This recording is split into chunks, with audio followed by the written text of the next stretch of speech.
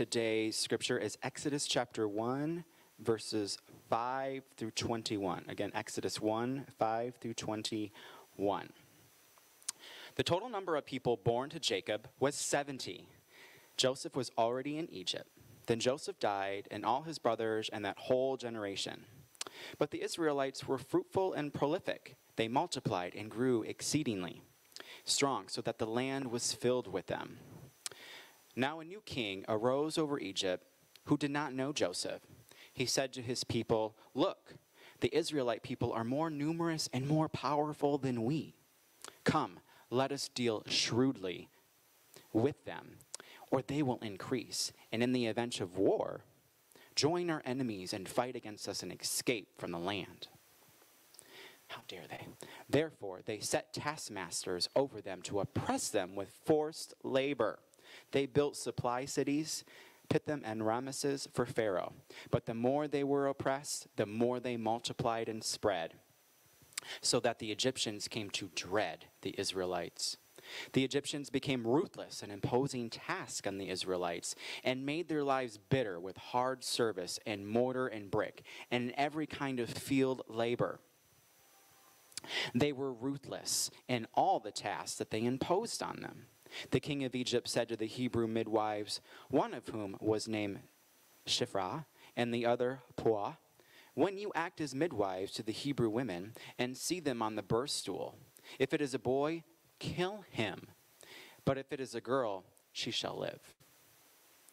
But the midwives feared God. They did not do as the king of Egypt commanded them, but they let the boys live. So the king of Egypt summoned the midwives and said to them, "Why have you done this and allowed the boys to live?" The midwives said to Pharaoh, "Because the Hebrew women are not like the Egyptian women, for they are vigorous and give birth before the midwife comes to them." So God dealt with the midwives, and the people multiplied and became very strong. And because the midwives feared God, he gave them families. Then Pharaoh commanded all his people, "Every boy that is born to the Hebrews you shall throw into the Nile, but you shall let every girl live." The word of God for the people of God.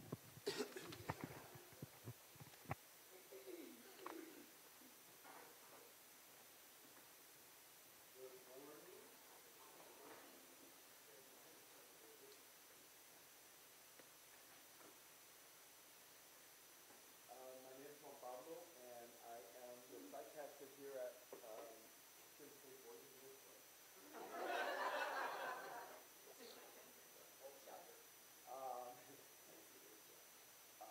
here at Urban Village Church, Wicker Park site, and I'm so glad you're here. I didn't get much sleep. My son is just like me, and so he decided to ride on a motorcycle without knowing how to ride a motorcycle. So he fell off and he had to go into the hospital, but his mom just told me that he's doing great. He got out of surgery, he's in recovery. But in times like this, for me, I call my mother, and so I have my daughter Gabriela and my son Nathaniel. And when Gabi was born, I think it was like she was 29 days old, and they told us that she had meningitis and she was going to make it. And so I remember just being at my in-laws' house, and my wife and the baby, Gabriela, and like trying to be so strong because everyone was crying, and I'm a big crier, but so I like trying to stay strong. But then the phone rings, and I pick it up, and I'm like, "Hello," and it's like, "Oh, it's mommy." I'm like, and I like slowly went to the back and cried silently, and my mom didn't say a word. All she did was listen to me while I cried. And a lot of the things that I learn about times like when they are bad or seem hopeless is that my mom always had faith and always has faith. And so today, it's 2 or 3 in the morning, and I felt like this sense of peace that God, and I didn't have to call my mom. And I'm like, oh wait, I learned this on my own after 53 years. I learned from my mother, And so last week we started our series called Fierce, Bold Women of the Bible. And last week was special because we baptized 3 fierce women, and a thing that, in a way that we haven't done before, and I'm really excited about what God is doing through this. And so this will be the only sermon I'm going to preach from this series, and we're going to hear from other voices for the rest of the month into June. And so this story that we're hearing in Exodus, I really nerded out on the Bible verses, so I'm going to try to condense it a little bit, just because it really. Why did all these questions? Why were these 2 names put in there? They didn't really name a lot of women. Why didn't the king have a name, but the women had a name? All of these things, especially from a Bible that is written from a men's perspective, all the Old Testament and New Testament for that case. But here we come to this story, and the story is tied closely to Moses. Because Moses, if you know the story of Moses, he was a Hebrew baby, John, raised in Pharaoh's court, but did not become a prince. He became a liberator of his people. And so the people that he liberated were the Israelites. And they were enslaved, and they were considered to be less than human by the Egyptians. They were on the margins of society in that time. And so the story of Exodus from Egypt is and going into the Promised Land, it's like a huge part of Hebrew history and in the Hebrew Bible. And so the Moses story we know, but to be honest, I really didn't pay attention to this story of these 2 women, they set the stage for Moses. Without the midwives, we don't have all of the rest of it. And so the story that Paul read, I'm going to read just a part that we didn't read because I'm just going to go ahead a little bit before. It says, "Then a new king to whom Joseph meant nothing came to power in Egypt. Look, he said to his people, the Israelites have become far too numerous for us. Come, we must deal shrewdly with them, or they're going to become even more numerous. And if war breaks out, we'll join our enemies, fight against us, and leave the country." So they put slave masters over them to oppress them with forced labor, and they built Pithom and Ramses as store cities for Pharaoh. But the more that they were oppressed, the more they multiplied and spread. So the Egyptians came to dread the Israelites and worked with them ruthlessly. They made their lives bitter with harsh labor in brick and mortar and with all kinds of work in the fields. In all their harsh labor, the Egyptians worked ruthlessly. And so here we have the midwives that are given an order by the Pharaoh. And so a little context here, the Israelites moved to Egypt during a time of famine, and people were starving. And so Joseph, which we know was sold into slavery into Egypt, and as a result of jealousy of his brothers, and we might hear about Joseph during Pride Month. And for a while, the Israelites, they coexisted with the Egyptians for many years. But then something happened. And the Pharaoh takes over and enacts this campaign against the Hebrews, against that word Hebrew, using it as a bad name for them. And as he saw them growing in number, he began to dehumanize them. And he began to do things to them by enslaving them, forcing them to do different types of labor, and just treating them as the other. And so as he begins to limit their growth of the Hebrew people, who only keep growing in number, he decides to do certain things. And for me, this is a certain type of xenophobia that he had. He pushes this idea to take drastic measures against these people. And he convinces everyone that this is fair and they should do this. He shifts the opinion of the people in Egypt. And so there's widespread buy-in, because sometimes you say, how can the Nazi have done what they did? It couldn't be done without the buy-in of the people of the country, and he did it by this campaign of dehumanizing the Hebrew people, the Israelites. And so these women were Hebrew midwives, but if you dig a little deeper, and scholars now kind of think that these were midwives to the Hebrew nation, but they were Egyptian and Hebrew midwives. They attended to all the births in the area. And so scholars believe that they were actually Egyptian or from another part of Africa. And so they had this rich history of knowing different lands, different languages, different cultures. And their job was not just to birth a baby, they were there for the whole process with the mom. And so I can imagine when they hear this decree from the Pharaoh, he chooses these midwives because they are Egyptian. And he wants to make sure that they get the job done that he asked. And that was to exterminate all the boys. And so I wonder what's going through their head. Maybe different scenarios. One way is to be courageous and just say no to the Pharaoh. But if they say no to the Pharaoh, he might just kill everybody. So they had to think, maybe we refuse to follow the orders, we're going to die, and that our friends and families are all going to die. Or we can be courageous and say to the Pharaoh, we follow the Pharaoh's orders and we promote all your laws.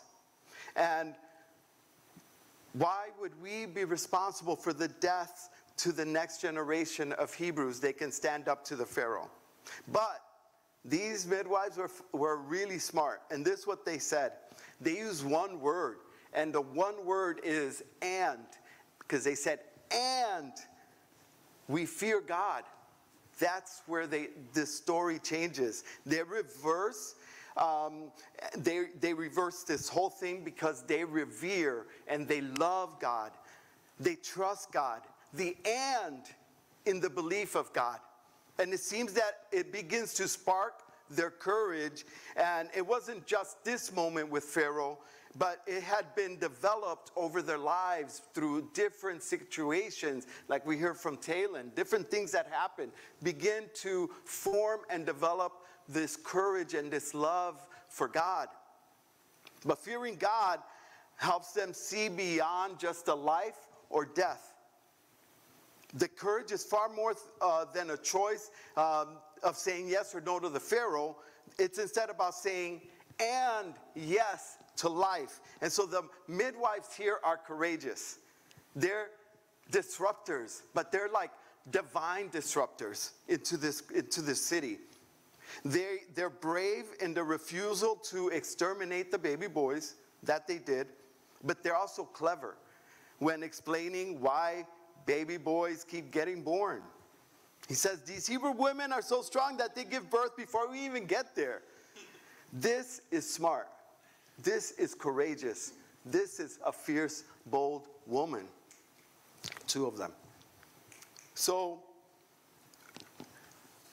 when I think about how I've learned, most of my jobs have been in nonprofit and community service, and all of the executive directors have been women. I'm a mama's boy. And I'm like, what am I going to speak about when talking about these two women?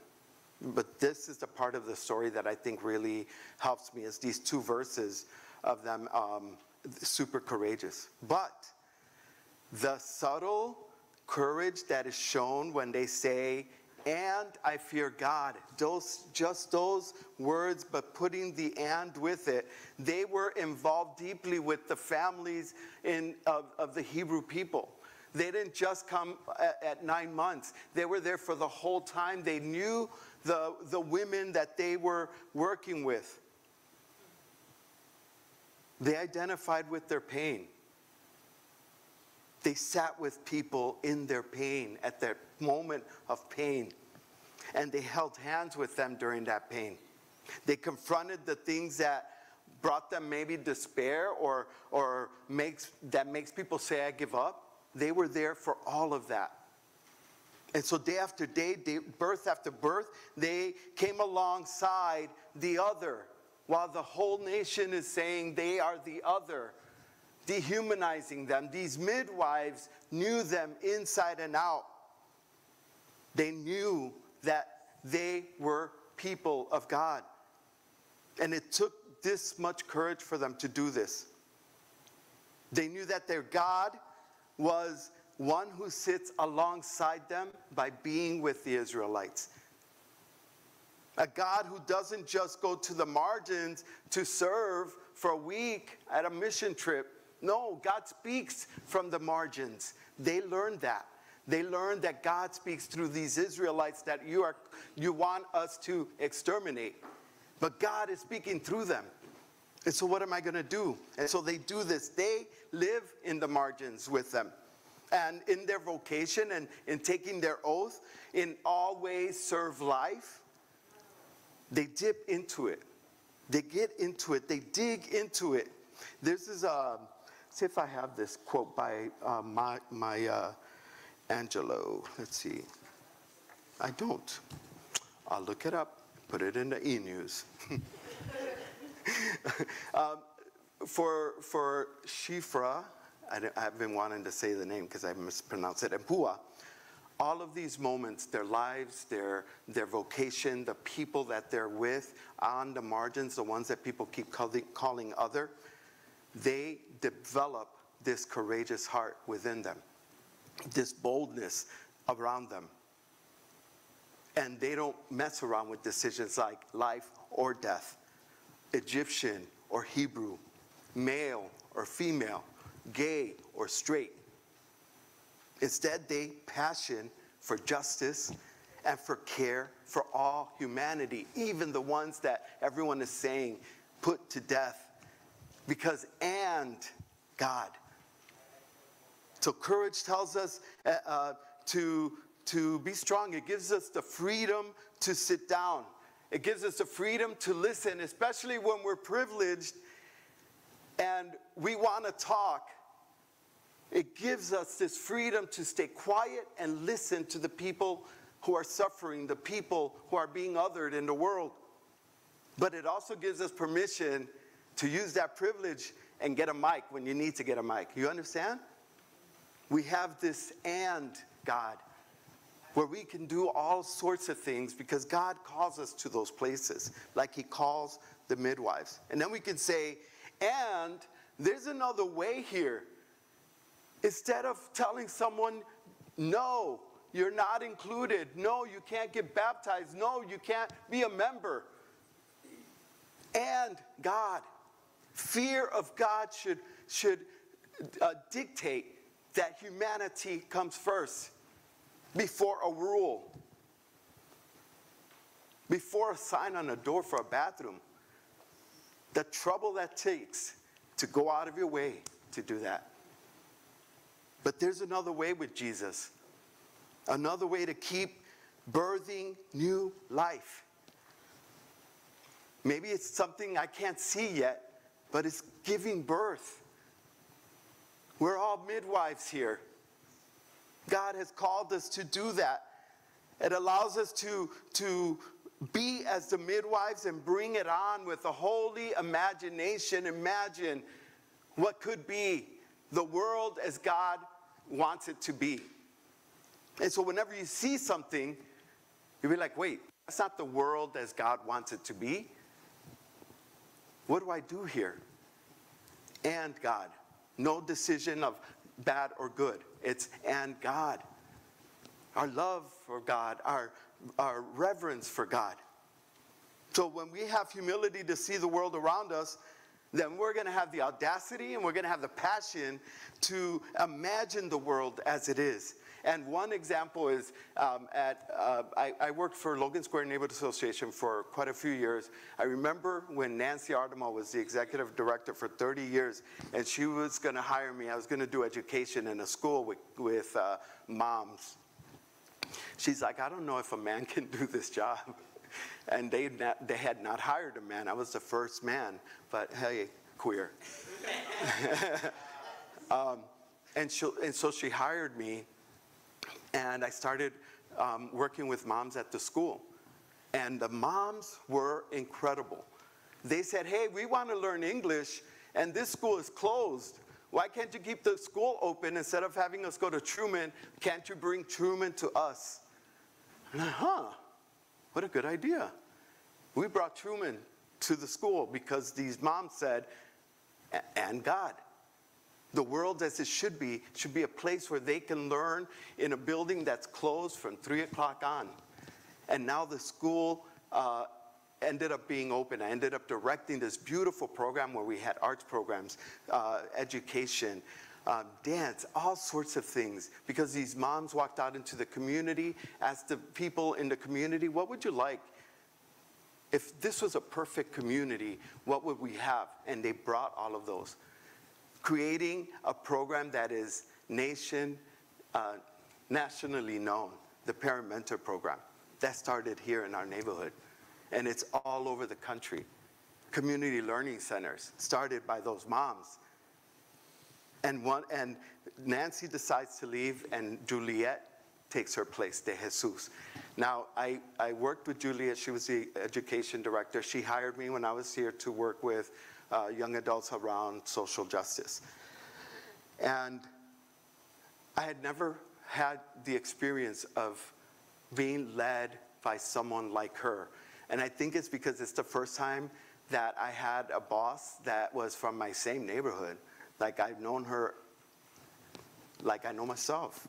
I know where she came from. I knew what she was about. But she has this certain way of leading where she wants liberation for the people, and it has to come from the people. So the first thing she does is she changes the name to Palenque, LSNA. Palenque, which is the first free city in the whole continent, all the Americas, first city that was free for Africans. And they created this safe sanctuary, and then pretty soon indigenous people started coming, and all the other residents that were enslaved, they started coming into these walled cities, that's what Palenque means, and created these places of refuge. And so now the name for Palenque is Palenque, moms and women, mujeres, creating these walled cities of refuge for everyone. And for the first time, they've dedicated that black and brown people should work together, just like they did in the Palenques. Juliet has changed my life. I will actually be in the board, so I'm inviting you all. I'm going to put up a sign here. On Thursday, Juliet, for all the time that I've worked there, being LGBTQ in a community organization, you would think it's easy, but it's not. It's hard because people speak in certain ways, people say certain things. Juliet has just dedicated to make spaces queer so that queer people in the community that haven't been heard can be heard. And so Brandon Johnson, our new mayor, is excited to kind of start this work that they're going to be doing. And because I'm the only gay pastor in the whole organization, on the board or on the Members Action Council, I get to chair this meeting and have all of the politicians come. And so for the first time in LSNA's Palenque's history, they're going to hear a message of hope and a message of freedom and a message of liberation for LGBTQ people in our communities that have been excluded for so long. And this is a journey that would not have happened without a fierce woman that I met here, Hannah. She was awesome. She's the one that told me that I was created the way I was created, and it changed my life, and it changed a lot of people's lives, a lot of people's lives.